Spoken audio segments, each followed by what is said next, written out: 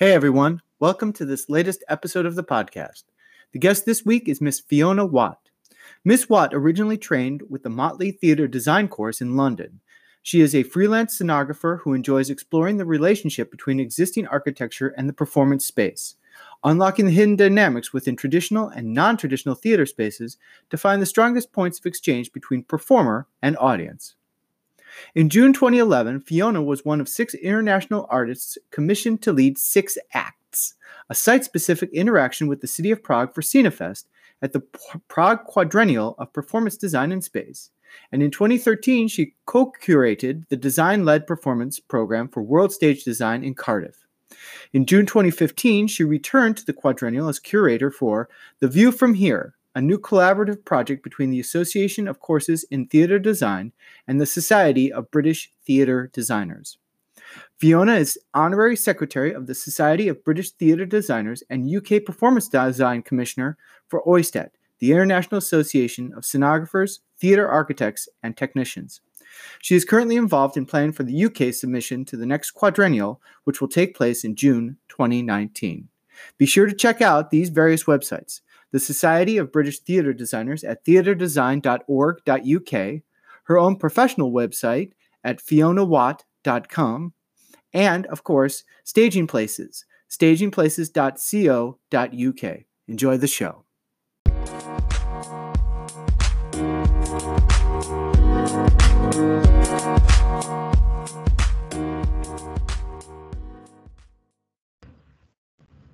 And we are live.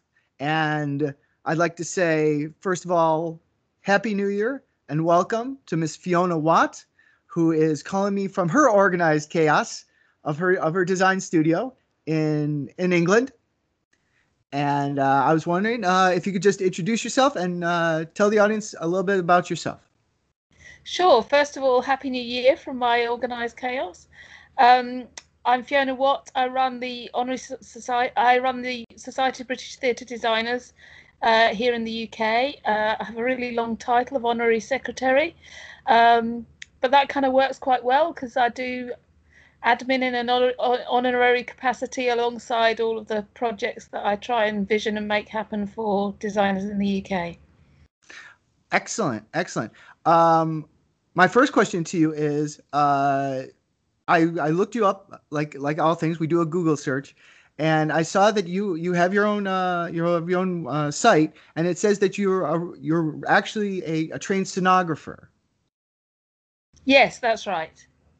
Can you tell me something about your history with design and what brought you to it?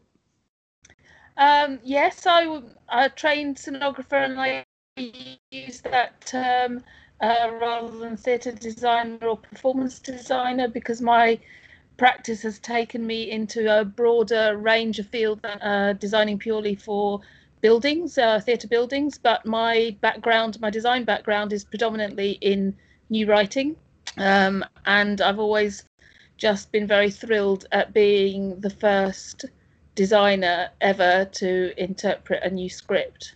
And that's always been a driver for me. There are other ways of working that I've enjoyed and other disciplines of working that I've enjoyed, Shakespeare, opera, new music theatre, etc. But I continually get drawn back to new writing. And so this project you just mentioned, this first project that you were the part of, what was that project? In terms of designing? Yeah, you just said you were the first person to have this. I just mean that as a designer, what I enjoy is working with brand new scripts. So when I'm commissioned to design a piece of new writing, I'm usually the first designer that has looked at it. So as opposed to a Shakespeare or an opera or a classic play where it's known territory, if you like. You can Google it, you can Wikipedia it, etc. When it's a new piece of writing, it's been nurtured through a literary department in a theatre quite often, and it might have had some workshops and rehearsals with actors. But on the whole, certainly in the UK, a designer won't have been present in that process. And therefore, as a designer who really loves language, to be the thrill of actually opening a script for the first time, knowing that you're the first person who's going to bring that to the stage in terms of design, is the thing that excites me. So when you get the scripts for the first time, what do you have a few steps or process that you go through for every script, or is it just you read it first and you just see what comes to you? I have a ritual of reading and reading it for the first time, which is I have a particular chair in my studio that I sit in. I turn everything off by way of extra sound like radio or music or whatever.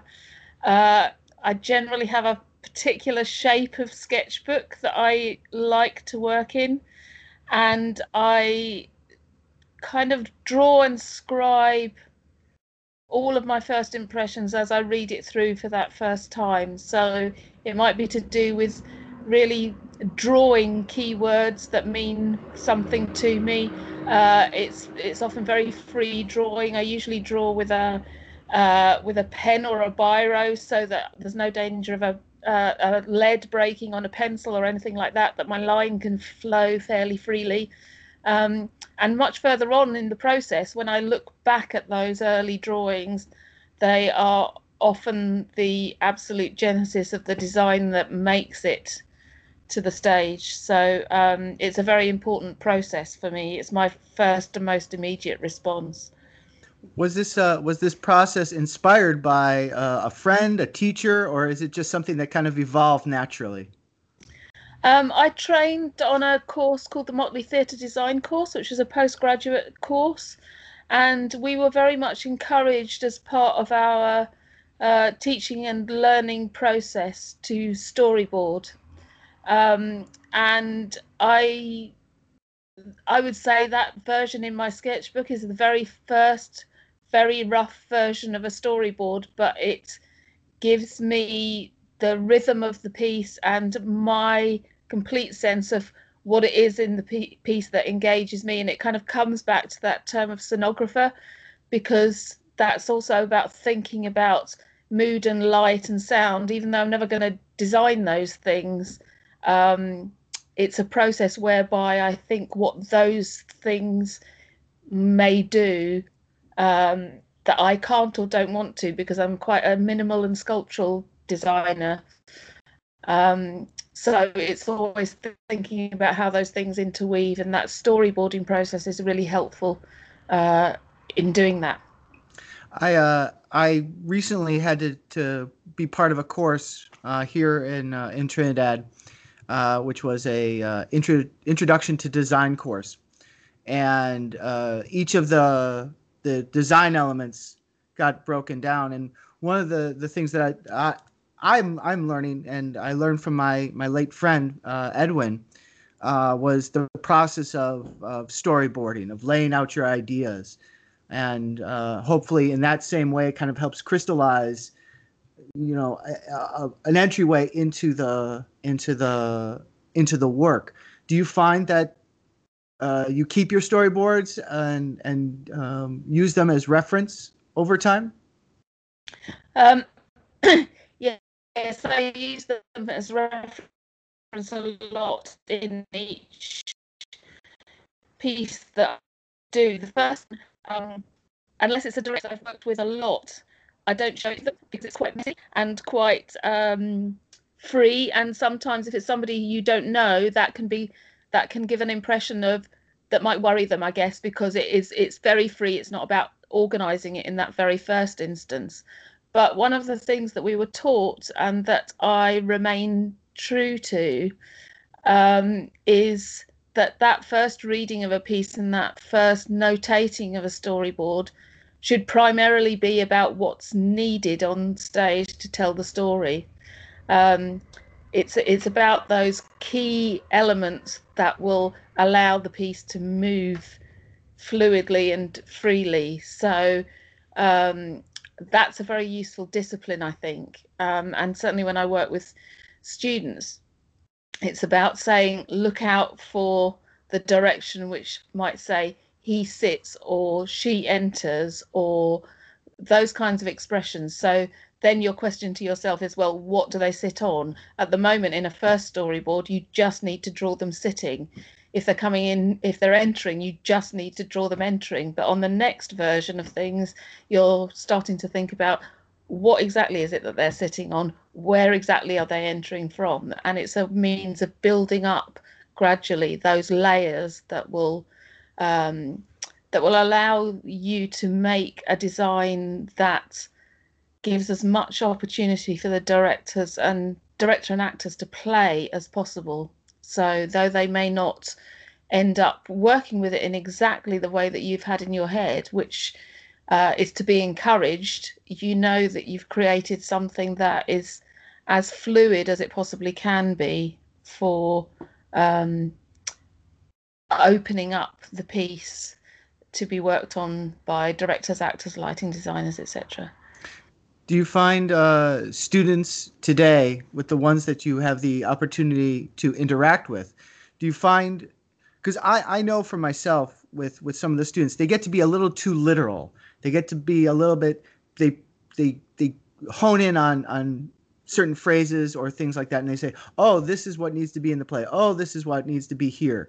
Do you find that we're too, that we jump too headlong into something and not just read it just for the sense of just diving into it and just enjoying it?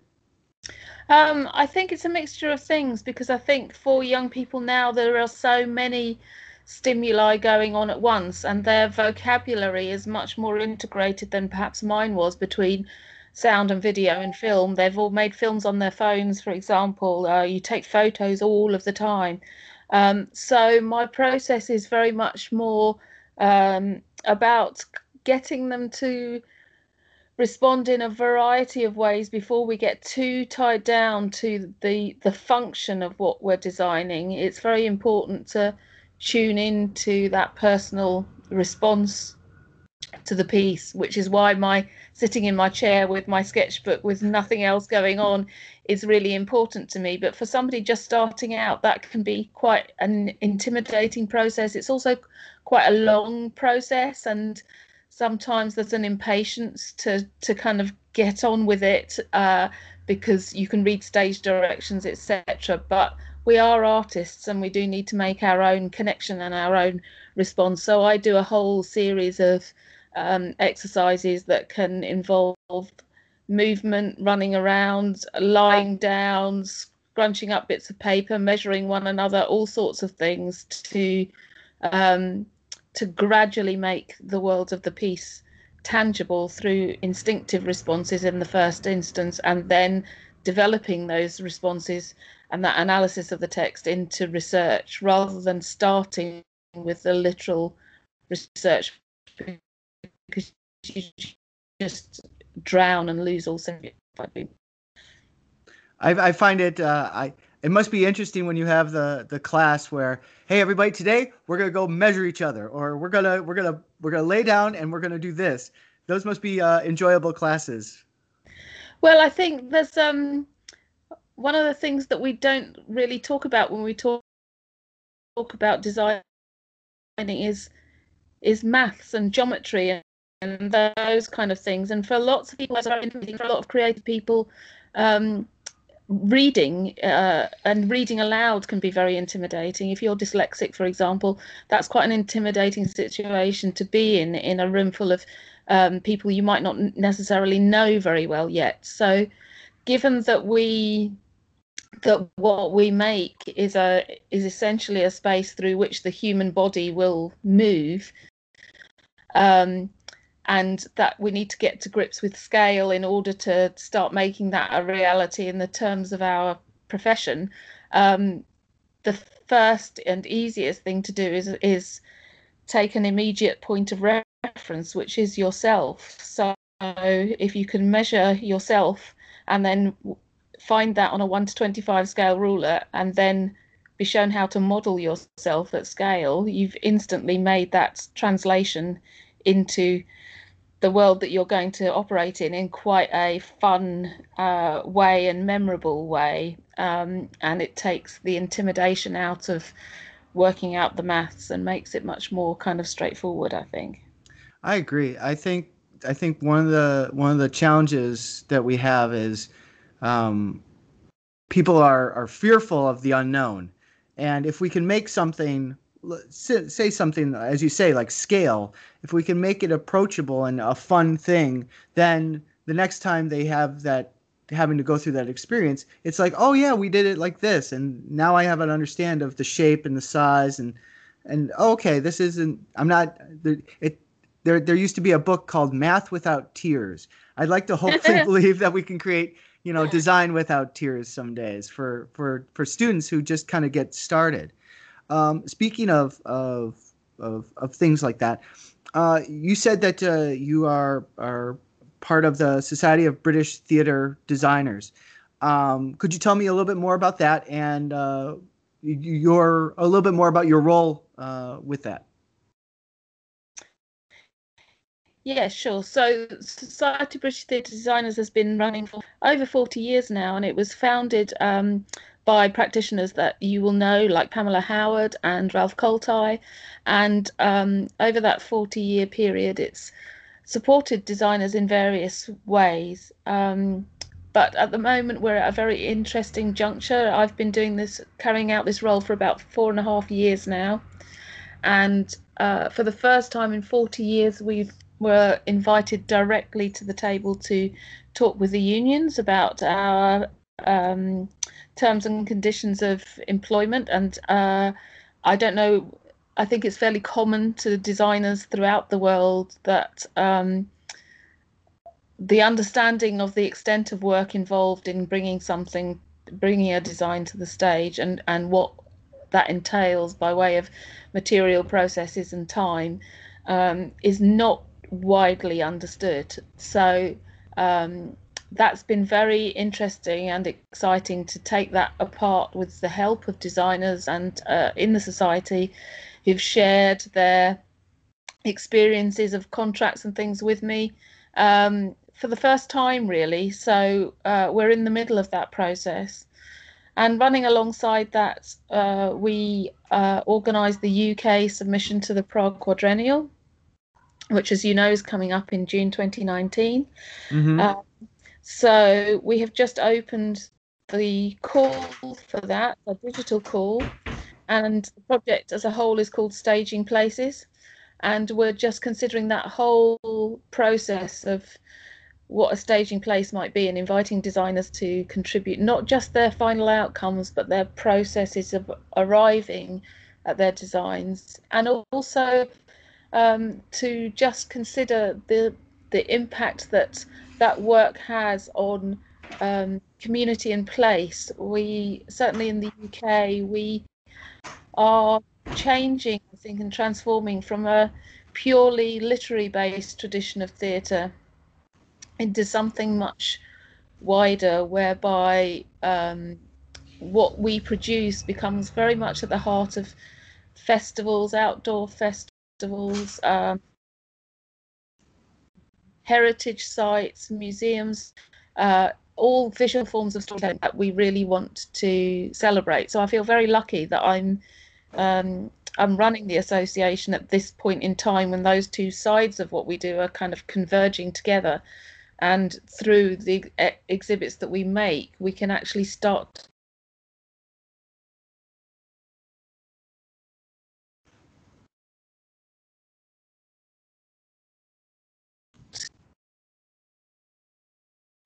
to show it further, and we take up residency in the Victoria and Albert Museum in London for 6 months. And alongside that, we're running a series of regional activities headed up by designers taking the lead as regional champions, so that we've got something going on throughout the country, which has been my ambition since I started in this role. So it's just incredibly exciting to see it happening and have so many designers involved in making it happen.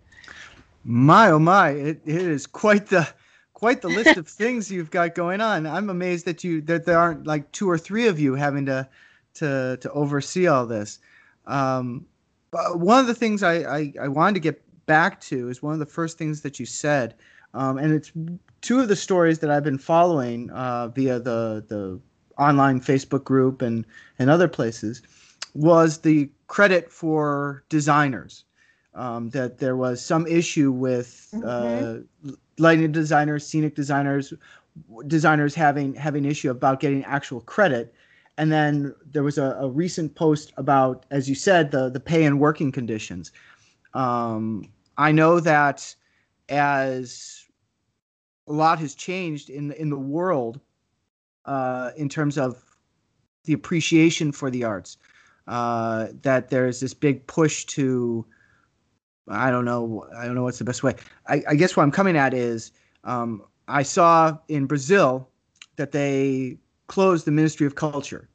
There was a post by Abby Cohen talking about that, and that how the first thing that goes when people are trying to cut money or consolidate is the arts and things like that. Is this an issue as well in the UK? But they're just doing it's just through this other means, or am I completely in the wrong direction here? I think it really is an issue in the UK. So our ministries have already merged. So we come under the Ministry of Culture, Media and Sport. So all of those ministries are rolled in together. They have separate heads, but they're all rolled into one ministry as far as I understand it. There are a number of local authorities in the UK who have already cut their arts budget to zero, because, as you say, it's one of the first things to go. Our education system is also changing, whereby arts and humanities subjects are not seen as essential to a young person's development. So those subjects are losing their emphasis.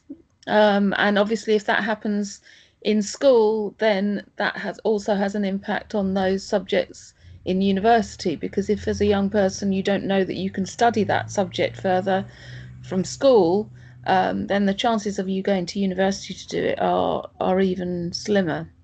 I think what's so that this doesn't appear entirely depressing, I think part of the point of doing staging places is to highlight the fact that what we do as designers is no longer confined to buildings, and making theatre within buildings, or within existing established theatres. We know that it's made in found spaces. We know that it's made in streets. We know that there's a really interesting question that we're looking at the moment, which is what defines a realised piece of work in terms of theatre. Because it used to be that was about an audience who paid for a ticket, but now we have Eventbrite. Now we have outdoor festivals, where in communities, certainly like the community that my studio is based in, where if you didn't put on a free festival, very few people would be able to afford to come if they had to pay for a ticket. So the breadth of what we do needs kind of communicating out much more, I think, which in its turn has an effect on how our terms and conditions of working are viewed. We are still governed by agreements that are very much based within theatre buildings, and the core of those agreements is strong, but issues like crediting of design are ongoing and are something that is at the heart of our campaign. Our campaign's called The Value of Design, and of course that's about money in some senses, because fees are too low, but in almost as equally it's about design being valued and credited. So we have an enormous issue with photographs of designers' work appearing in the press, taken by brilliant, but the designer is not credited at all in those articles, on Facebook, on YouTube, wherever that work might appear. The design might even be talked about in the trailer, but the designer's name doesn't appear at the end of the piece. And that's a huge issue, and one that you would think would be very easily solved, because it's often 3 words that would make a difference. But we've got quite a battle on our hands to try and change that culture. It is kind of confusing to the mind when you say it's just 3 words. It's just a name with a title, designed by. This is, yeah, and that blows my mind about how, silly, at least to me, silly that may seem to argue over something that seems very, very small. But I don't necessarily understand the rationale. I don't understand why that is. I mean, I don't know. That I agree. It doesn't make too much sense to me. The other thing that I was interested in, and I asked Chris Van Houten, who I spoke to recently, about the saving stage lighting movement that's been going on for quite some time, and he explained a little bit more about some of the nuances of it. I know that SBTD has done some promotion of that event as well. Could you tell me something about where it stands now? I can't tell you a great deal of detail about where it stands now. I know that it has moved further on, but I think the thing that I would want to share really is that we as associations for lighting, sound, design and directing have all come together to start talking to one another much more, and that has really helped us to get to the point that we've got to so far. We're understanding one another's needs much better. We're understanding how we lobby alongside one another in terms of the unions and the agreements. And again, coming back to staging places, the call in the past might have been open to only or predominantly set and costume designers, but again, I was really keen to welcome the other disciplines to the call. And just going back to the process of crediting, I think where the big difference has come, and where the advantage of us working together comes, is that we don't fully understand, I don't think as yet, the value of the content that we now produce, because we are producing content through which shows are sold. We are producing the marketing material and the visual material that goes into YouTube trailers and Facebook posts and all of those things. And we're in a very visual culture, and visual storytelling sells. So understanding that if that wasn't there, there wouldn't be quite so much to promote and sell is kind of important for other members of our profession and our field to realise, and the opportunity to show just how integral all of those aspects of design are is very important. So when there is something like Safe Stage Lighting coming along, we do our best to get our members to promote it alongside the Association of Lighting Designers. It's I'm looking at the Staging Places website here, and I wanted to read this and so that the audience knows kind of the framework. And it says here, we build the content, we tell the stories that sell the tickets, we make the memories. We are the storytellers now. Staging Places aims to celebrate the diversity of performance, design, and making practices today to inspire young people to invent it for the future and to acknowledge its impact on a wider sense of place and community. By making this national call digital rather than physical, our aim is to use our resources to create a dynamic, contemporary platform that will capture an inclusive snapshot of current practice. Thank you. Of course. If there is one thing that has become important to me, and something that I hopefully am learning along the way, is that there comes a point where things can't necessarily promote themselves. You need people to talk about it. You need people to say, "Hey, did you see this?" Or, "Here, I want you to read this." Some people, it just needs to be put in front of them, and that's why part of the reason why I do this podcast, but also because I want to talk to people. I want to know a grander scale of the community as I sometimes refer to it as the tribe that I'm part of, which is this design and performance and art and all these wonderful things. And I think now that we have the YouTubes and the Skypes and the Facebooks and the Snapchats and the whatevers that are out there, that we should be a little bit more integrated, or at least knowledgeable of what's kind of going on. We may not know everything, obviously, because there's just too much stuff that's being produced, but we should at least be able to make the effort to communicate. And hopefully that communication leads to people being inspired to create, to publicize, to whatever it may be. You talked about being outside of the theater space, and I think it was at the Oystat 50 event or somewhere, but I remember Jean-Guy Lacat saying something about the only thing you really need is a space. Yeah, and I think that's very true. And I think what's exciting now is what that space is, because it doesn't necessarily need to be physical. I think it ultimately comes back to theatre and performance. Ultimately, come back to a physical experience and a communal experience.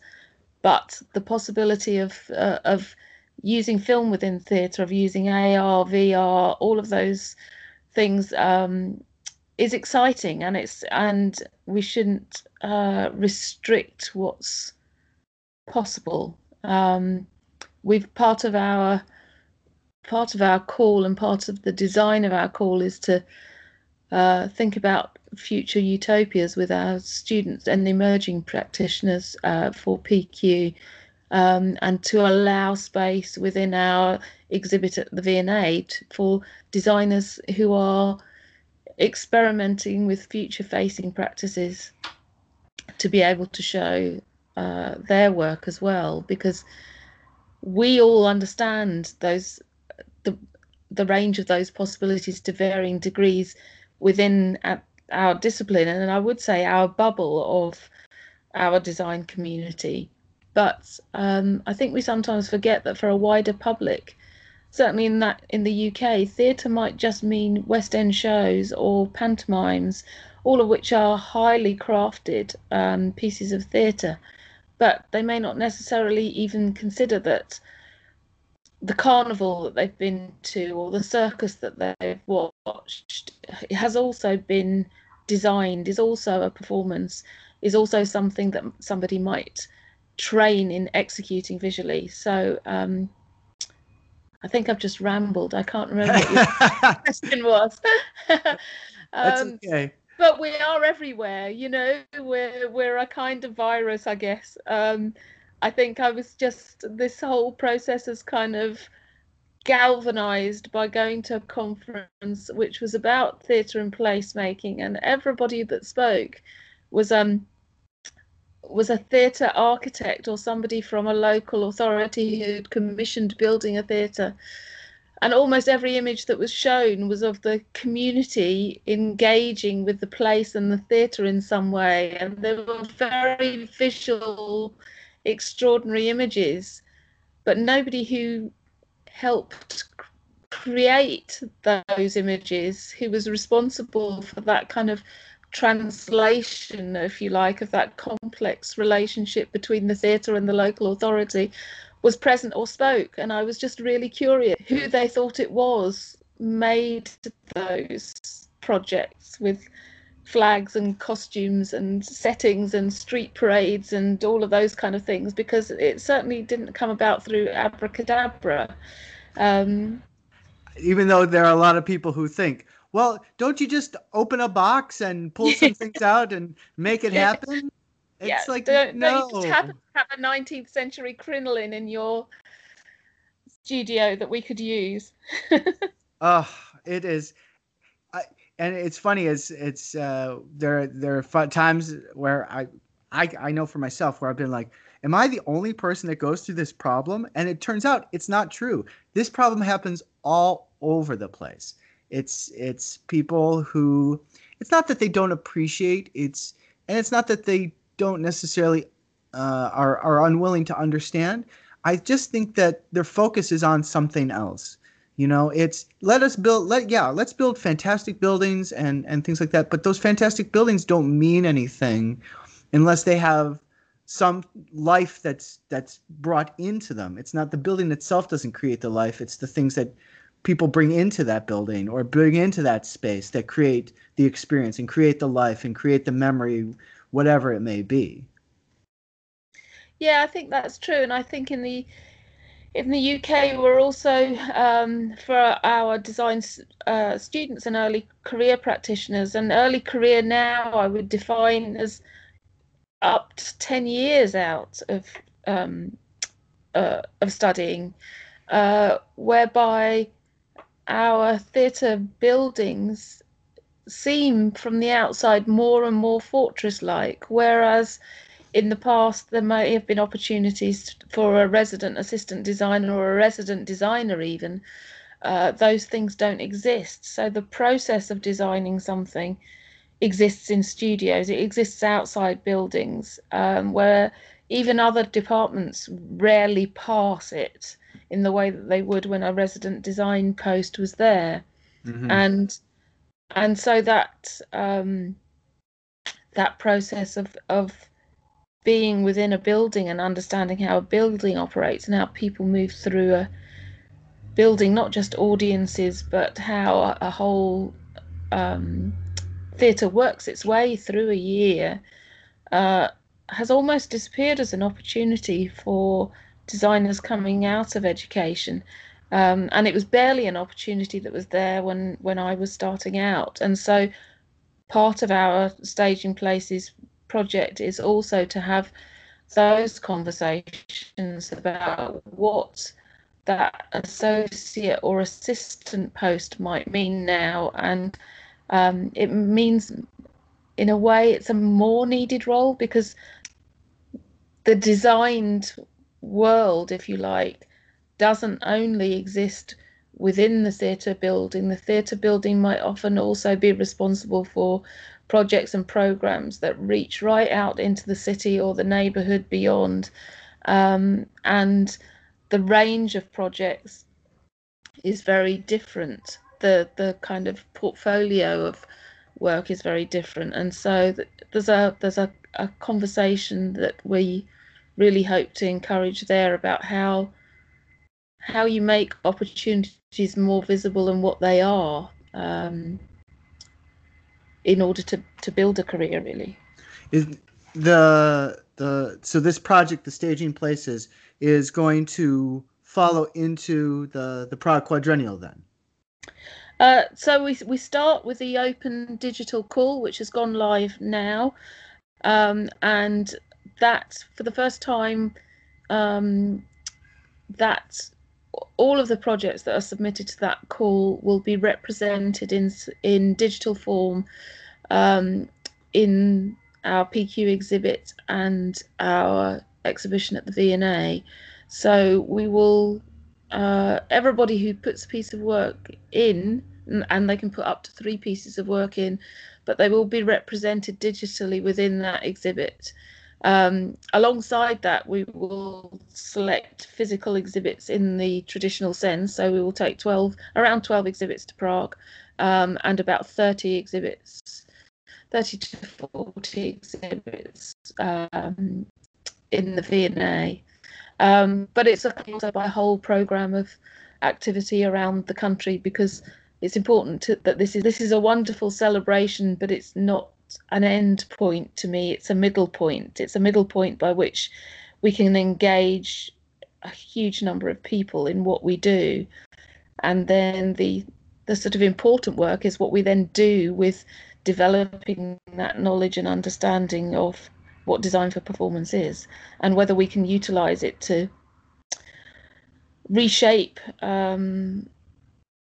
thinking about performance design in the UK, and thinking about what opportunities we make for young people coming through. How long is the open call for the project until? Is it until end of January? Is it till February? When is it? 4th of February. Excellent, excellent. And and the Staging Places website will have, obviously, I'm looking again. It has a submission form. It has who to the brief. Is there any specific details that you'd like to, if people might be confused, or something that you'd like to tell people now before they submit, or if they're curious about submitting? I think the key thing I would like to say is that the call is open to performance designers based in the UK. So our title is quite misleading, and our organisation title is quite misleading, and is something that we may look to change in the future. But we have many international artists who've made extraordinary contributions to how design has been shaped and realised in the UK. Not least Ralph Coltai, who has sadly passed away recently, but had an enormous influence on profoundly changing what performance design is and could be in the UK. And we have many design educators who are living and working in the UK from elsewhere in the world. We have many early career designers who have trained here in the UK from elsewhere in the world, who are trying to figure out our entirely untransparent way of building a career in the UK. So that's the thing that I'd want to say most, that it's open to practitioners based in the UK, and that you should apply. Even if you look at it and go, I'm not sure whether my work fits, get in touch, apply. You're very welcome to apply. You're very welcome to ask us whatever questions you need to, if you're in any doubt about applying. So apply. Submit. There you go.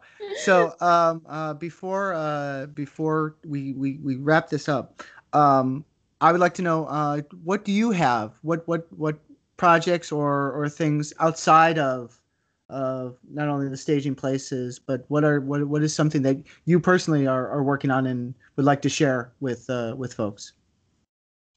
I think in many ways this has become all-consuming, and that's not because I am martyred to it in any way. My own work has changed and developed through attending Prague for the first time in 2007, for then being a project leader in 2011 and 2015. And I think for me, being a scenographer and being a designer is also being a curator, is also being a visual artist, is also being a writer, is combining all of those things. And so I have a personal project that's itching away at the back of my head that I keep going, right, okay, you need to carve out a little bit of time for this here and there. But at the moment, I am just enjoying the whole process of setting this project up and discovering it and seeing what happens. And my own practice has been very much led into placemaking and working with communities and using my design process to do that. So I'm excited to see what happens from that. And then maybe I'll go to a quiet desert island somewhere, or come to Trinidad and Tobago and refocus on my own personal projects from there. That sounds like an excellent plan. I know that I want to give some recognition to the SBTD, also known as the Society of British theater designers. They can be found on Facebook. They can be found on regular online. I think they have an Instagram account. They're everywhere. The next thing that we've been talking about, and there'll be a link in the description of the show for Staging Places. That's stagingplaces.co.uk. Again, as Ms. Watts said, submit. You never know until you do. Then there's obviously PQ coming up, which I look forward to seeing you and everyone else that I've had the opportunity to meet along the way there. It's going to be an interesting time for us in Trinidad. We've had some challenges lately, but we're going to get through it. And I am grateful. I'm thankful that you carved out this time for me. I'm glad to be able to do this and make this happen. But I do have one really teeny tiny little itty bitty question left. And that question is, behind you is a big blue dog. What is that big blue dog? I wasn't sure whether you could see that or not. I just liked him. He's blue and he smiles, so he's my studio guard dog. Okay. All right. Excellent. Well, again, I wish you a happy New Year. I know that we've all got a lot going on, so I want to say again, thank you many times over, and I look forward to having another conversation with you further down the road, and just to kind of see what's come of Staging Places, what's come of the PQ, and in the future. That's fantastic, and thank you so much for asking me. And just whoever happens to listen to this, number one, I hope it makes sense. If you're coming to Prague, come and say hello to us. If you would like to read Blue Pages, which is the Society of British Theatre Designers journal, as a country in the place that we're in right now. Not even going to say that awful word. But the more that we can see and share international practice, the better for us. So one way or another, come and say hello. Excellent. All right. You have a great day. You too. Thanks very much. Thank you.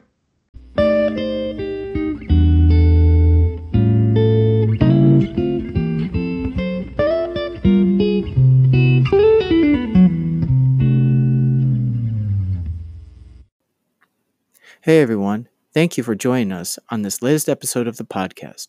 Remember, this podcast is listener supported, so wherever you get it, be sure to subscribe, rate, and review. This podcast can be found on such platforms as iTunes, Apple Podcasts, Anchor, Breaker, Pocket Casts, Spotify, Google Podcasts, Radio Public, and Stitcher. If you have questions, comments, or suggestions, we can be reached at archivetT24@yahoo.com. Again, that's ARCHIVETT24@yahoo.com. You can also find us on Facebook at Archiving Technical Theater History. We appreciate you listening. Talk to you soon.